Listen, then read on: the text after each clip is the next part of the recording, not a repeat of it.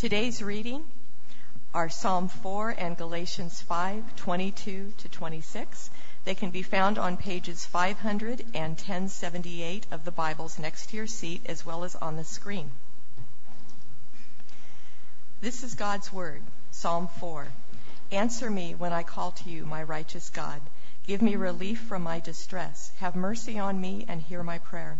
How long will you men turn my glory into shame? How long will you love delusions and seek false gods? Know that the Lord has set apart his faithful servant for himself. The Lord hears when I call to him.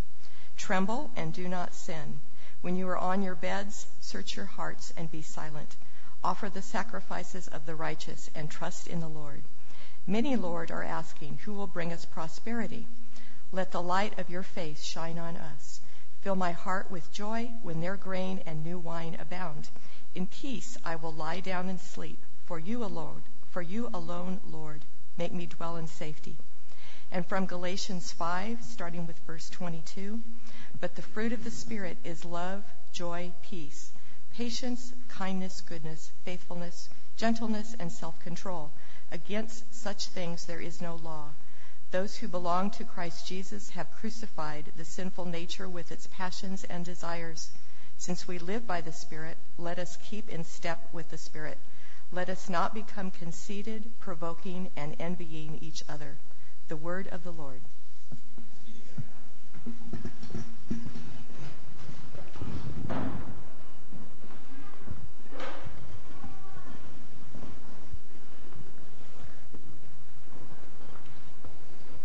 Gotta get the furniture right.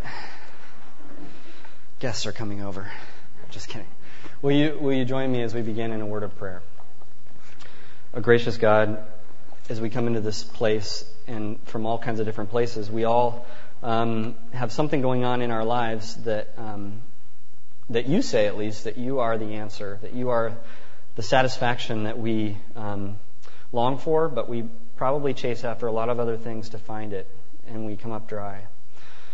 Whether we come this morning with a lot of joy or thankfulness in our hearts because maybe for the first time we've experienced you as being real and providing for us, or whether we come with doubt or grief or sorrow or just a dullness to our relationship with you that we wonder if we're just losing faith. Wherever we come from, we're all in the same boat. Each of us is more of a mess than we care to admit to anyone, and we're in need of your grace every second. And you have shown us through your story that you move towards us with your grace despite our messiness. And you come towards us so that we might find the satisfaction that we long for, and we find it in your forgiving love. Will you speak to us and teach us through that love that our lives might be changed this morning? In Christ's name we pray. Amen. I grew up in farming country. In the Central Valley, there are a lot of tree farms. My grandfather was a tree farmer. He's still alive, but he just doesn't spend any time in the orchards anymore. And he was also a prankster, my grandpa. So at 4th of July, when everyone's serenely sitting at their tables eating their barbecue, you never see him do it either. You never see him before or after. All of a sudden, a whole brick of firecrackers would go off about 5 feet from where everyone was sitting. And everyone would jump about 5 feet out of their chair straight up. Okay, I'm exaggerating, but it was terrifying. And you'd never see him. You'd never see him. I could never figure out who his source was on the firecrackers either. So knowing my grandpa was a prankster and often working in orchards as a kid, I remember working with him during harvest time. There's a certain kind of like picking up the loose almonds that are there after the machine goes through and getting them in rows. And so we're doing this together, and now something you need to know about almonds is that in the wild, if one drops off a tree and just plants itself on a property line or something and it kind of grows up into this almond bush, the almonds actually are sour on those kind of trees, and they're the kind that you like, the kind that you roast and eat commonly, are actually from the ones that farmers plant, which have the seed, like the almond, grafted early on in, at least what I was told growing up, was a peach root. So a different kind of root system produces this better tasting almond. I'm sure I'll use that illustration in some other cool sermon about grafting or something. But for right now, you just need to know that for the prank, and which was that I noticed my grandpa would often eat an almond that would be sitting in the crook of a tree because it's just kind of like table level, you know? And so he would see one up there instead of on the ground, and he'd just pull it and break off the shells and eat it. So I grabbed a few from one of these trees on the property line, set them in the crook of a tree, a couple, trees up where he was headed, and sure, I couldn't believe how perfectly it worked. Sure enough, he walks up, picks it up, taking it off, and all of a sudden this look on his face when he gets this bitter almond. He says, "Oh, who put that there?" And I actually think he was happy that his prankster nature was kind of getting passed on. In Psalm chapter 1, the first psalm of the book of Psalms, which is 150, I love this analogy growing up around trees. It talks about a tree planted by streams of water, and it compares this righteous way, where the tree planted by streams of water, with the other way, so the one is like fruitful in season and out of season, and the other one is like there's a deadness of sort of the things that are discarded in the harvest that kind of just blow away and turn into dust. Two spiritual paths. Galatians chapter 5, as we come to this fairly well-known scripture passage about the fruit of the Spirit, it's coming at us kind of the same way in chapter 5. Two lists, two ways, two approaches. And again, I like how we're talking about fruit. Fruit. So we're going to learn, this is the last message in the How People Change series, and we're going to learn from this fruit aspect, the fruit of the Spirit, three things that we need to know about Christian change in your life. One is don't get squashed by unrealistic burdens. Two is stay in step with the Spirit. And three, suspect the value of your life conditions. So don't get squashed, first of all. Don't get squashed by unrealistic burdens. If you look at this passage in chapter 5, there is a list of the bad stuff and a list of the good stuff.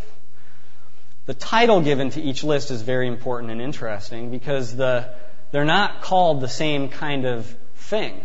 One is called, it says acts, but the word is erga, like ergonomics. A lot of translations say works, the works of the sinful nature. Works. So we're going to go with that, works. And the second list is fruit. Very significant, actually. Works. On the one hand, you have works. On the other hand, you have fruit. Works, you picture running, chasing, trying, spending your life. And you know how this can play out? This can play out whether you're trying to do life, trying to create a fruitful life without God. You say, religion's not for me, God's not for me, I can make life out on my own. And you run and you chase and you make a life. The Bible would say that, you get exhausted and you find yourself under a burden that is unrealistic to provide the fruitful life for yourself. You know what, though? It happens in the Christian as well. It happens in the religious person as well. Because what is the other way of working and working? Working to try to please God in order to work your way into God's favor. Interesting thing about this passage is that the Apostle Paul's writing this. He's writing to Christians. He wants them to change. He's hoping they change. He's writing to them, and he plants right in the middle of a list of kind of pagan sins: witchcraft, drunkenness, orgies, idolatry. Right in the middle are the sins of a zealous Christian community. He just kind of puts them all together, just kind of brushes the canvas with. These are, sins, the sinful nature. Factions, dissensions, selfish ambition, people working so hard because they're so right and they can't help but get angry and compare and talk about others in unloving ways, and it just builds, and I'm right and you're wrong. You maybe even seen it at work. So whether you're running from God or whether you're running towards God, you can be working in a way that is unfruitful. I have a tree in my backyard that's an apricot tree. It's taken me several years, but I'm to the point now where this third fruit tree that was there when I moved in is also beginning to show signs that it's dying. And not going to make it through another season or two. when this apricot tree is bursting with apricots, which it was a couple years ago, and I don't think it's going to be this year, I can already tell. But when it was, I wouldn't jump up and down and say, invite people over and say, look at all this fruit. This tree is amazing. It's working so hard. It's doing such a great job of growing. It's so much better than other apricot trees. I would say the conditions were right. The conditions were good. Or I'd say, I, as the owner of this property, and, I've been caring for it, I understand the conditions. And there's a certain amount of, if that's over time, if it's successful, there's a certain amount of truth to that. When you talk about the fruit of the Spirit, you're not talking about something you work real hard on your own to accomplish. And you're pinning, really, your spiritual fruit, in the end, it's like a starting point. It's very important kind of tone-setting principle that the Bible throws at you. Know that the fruit that you hope for and that you will see in your life is from the Holy Spirit. That there's a gardener watching out for the conditions. Knowing, when there's trouble, when there's parasites, when you got to do one thing because the conditions had this. Now, sure, this passage is totally trying to get Christians, in its original context, trying to get Christians to kind of, come on and live a good life. Come on and do these things. It's definitely trying to produce some motivation to work in some way towards a fruitful life. But catch this tone-setting word, fruit of the Spirit, not works. And how might that change your approach towards God if you're believing that it's the Spirit who's going to produce the fruitful life and the change in your life? It's going to have you praying more, looking to God and saying, God, help, Holy Spirit, will you please produce fruit? I don't even know where to start. I don't even know how to get there, but I see this area right here, and I need help. So it's a tone setter, but nevertheless, we do get to some instruction in this passage. So the second point is to stay in step with the Spirit. It's the main instruction that's given in the midst of these lists. Stay in step with the Spirit. If you like to notice the literature of things and the art of the literature of things, in verse 16 it's hinted at, and then in verse 25 you see it again. In verse 16 of chapter 5, so I say, walk by the Spirit, and you will not gratify the desires of the sinful nature. You flip over, and then so it's kind of beginning and ending, bookending this section. Since we live by the Spirit, let us keep in step with the Spirit. When you think about that word, keeping in step, think about aligning yourself with the Holy Spirit. Aligning yourself. Think about swimmers who are like professional grade synchronized swimming team. And just the amazing togetherness going on there. Maybe dancing is more your thing. Think about watching, if you've seen the movie This Is It, and you see Michael Jackson's backup singers, or dancers, and doing their choreographed routines, and it's before the dress rehearsal even, and they're all so perfectly together in step. Their bodies are all together. There's that sort of staying in step with the Holy Spirit that we're told to pursue. It's very mysterious. It's not like a bullet point thing outline, here's the 7 steps to doing that. It's a little bit tricky. But the Apostle Paul, as he writes this, he knows that if you build into your life, in some way, if you build into your life access points for the Holy Spirit, then you'll find that you have a sort of almost like the muscle memory of a synchronized swimmer. You'll have the muscle memory when the out of the ordinary stuff comes, when the real challenge comes. You'll say, oh, wait a second. I've seen this before. And what is it I used to pray? Maybe it's for guys and it's lust. There's this Lenten prayer in the back. We had 16 of these different prayer cards for doing daily prayers during Lent. Maybe, you're a guy and 4 months from now, you hit this moment and you go, wait a second, this is familiar. What was that prayer again? I have a void in my heart meant for connection to others. So a connection I often don't know how to cultivate, so I'm tempted with cheap connection. Fill me with your love so I can move beyond cheap connections to seeing people around me as your beloved children, created in your image, brothers and sisters in the Holy Family. Help me, Father, Son, and Holy Spirit. Draw near to my soul, I pray. Sort of muscle memory, spiritually, sort of being in line with the Spirit. And you'll find, as you create access points in your life, that it's not creating those that's doing anything necessarily to get you right with God or to put you at peace with God, but it's doing things that cultivate what ends up being fruit that shows up in difficult circumstances instead of producing thorns. All right, the last thing. Suspect value in your life conditions. We're so prone towards looking at our situation and saying, and just kind of writing it off and saying, this is something that I need to get through. There's no purpose to this. God, maybe if you're praying, God, make this go away. This is terrible. But it's interesting. When the fruit of the Spirit have blossomed in someone's life, it's interesting how they talk about it. Maybe you've seen this even in your community pod if you go to one. What they don't say. Let's start with what they don't say. When the fruit of the Spirit is blossoming in someone's life, they don't say, last year I got that promotion, and it was amazing. Just getting that promotion, I finally developed a sort of kindness towards others that I never had before. It was incredible.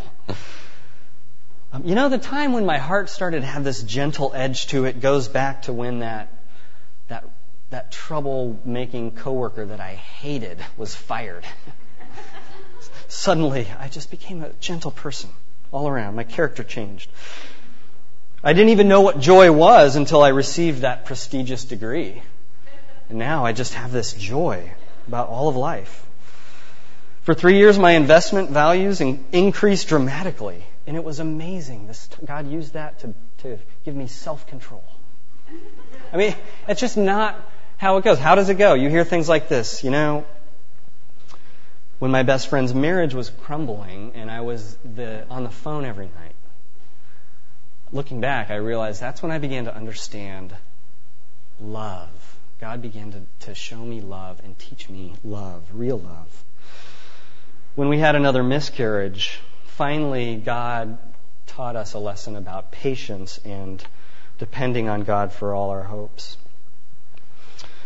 When I slowly ran out of money for over a 3-year period, I had to foreclose on my dream house. God taught me something about being faithful to Him, no matter what. As I faced my own death and fought the insidious enemy of cancer, I discovered joy. I'm glad I went through it.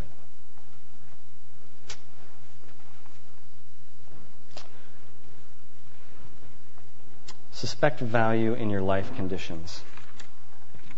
I think C.S. Lewis, as he wrote the Chronicles of Narnia, I think he must have taken great joy in bringing out this exact spiritual principle when he showed the story of Eustace.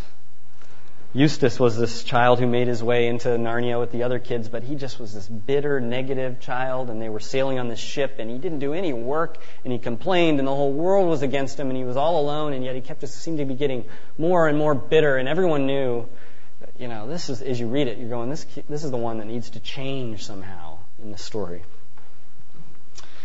So they get to this place, and I won't go into all the details, but it's so fun. I'm reading these books to my children. I can imagine C.S. Lewis having so much fun showing the story of Eustace and showing what happens and how that applies to change in our lives. When he kind of wanders off, finds a dragon's cave, falls asleep on the treasure, and he's put something on his arm, and something about that, he wakes up and he's become a dragon himself. He's become this hideous beast that no one wants to be around. And it's, in this moment where he kind of sees his reflection in the pond and for the first time sees the hideous creature that he has become, and he begins to change. He begins to, as soon as he turns into this dragon, he begins to change his perspective on other people, realizing, they're not all that bad. They're not really against me. You know what? Turns out I was the chump. I was the nuisance on that trip on the boat.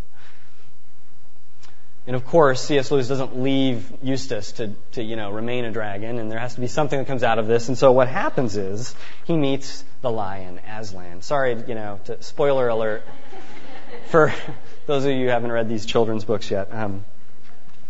So he meets Aslan, and he's later telling the story of what happened, and he explains that Aslan said, you have to undress yourself. And he kind of said, what? And he realized maybe he means peel off the scales. So he starts peeling, and he does it a couple times, and his whole skin comes off, but it doesn't do any good, and so this is how it goes. He says, so I scratched away for a third time and got off a third skin, just like the two others, and stepped out of it. But as soon as I looked at myself in the water, I knew it had been no good. Then the lion said, you'll have to let me undress you. I was afraid of his claws, I can tell you. But I was pretty nearly desperate now, so I just lay flat down on my back and let him do it. The very first tear he made was so deep that I thought it had gone right into my heart. And when he began pulling the skin off, it hurt worse than anything I've ever felt. The only thing that made me able to bear it was just the pleasure of feeling the stuff peel off. Then he caught hold of me. I didn't like that much, for I was very tender underneath now that I'd had no skin. And he threw me into the water. It smarted like anything, but only for a moment. After that, it became perfectly delicious, and as soon as I started swimming and splashing, I found that all the pain had gone from my arm. And then I saw why. I'd turned into a boy again.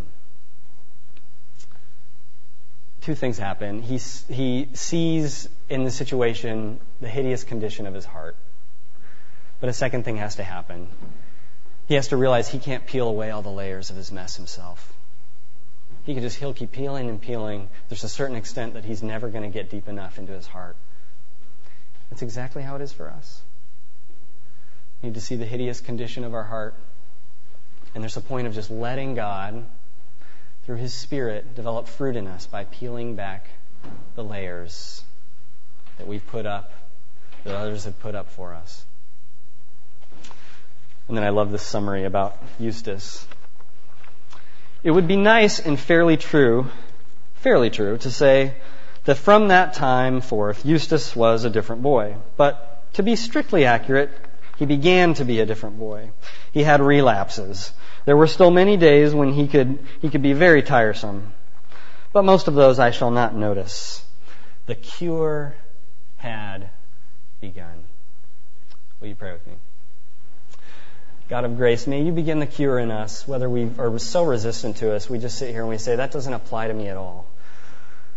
Or whether we're so desperate for it and we wish it was there and we just keep asking questions and reading the Bible and trying and it just still seems so elusive.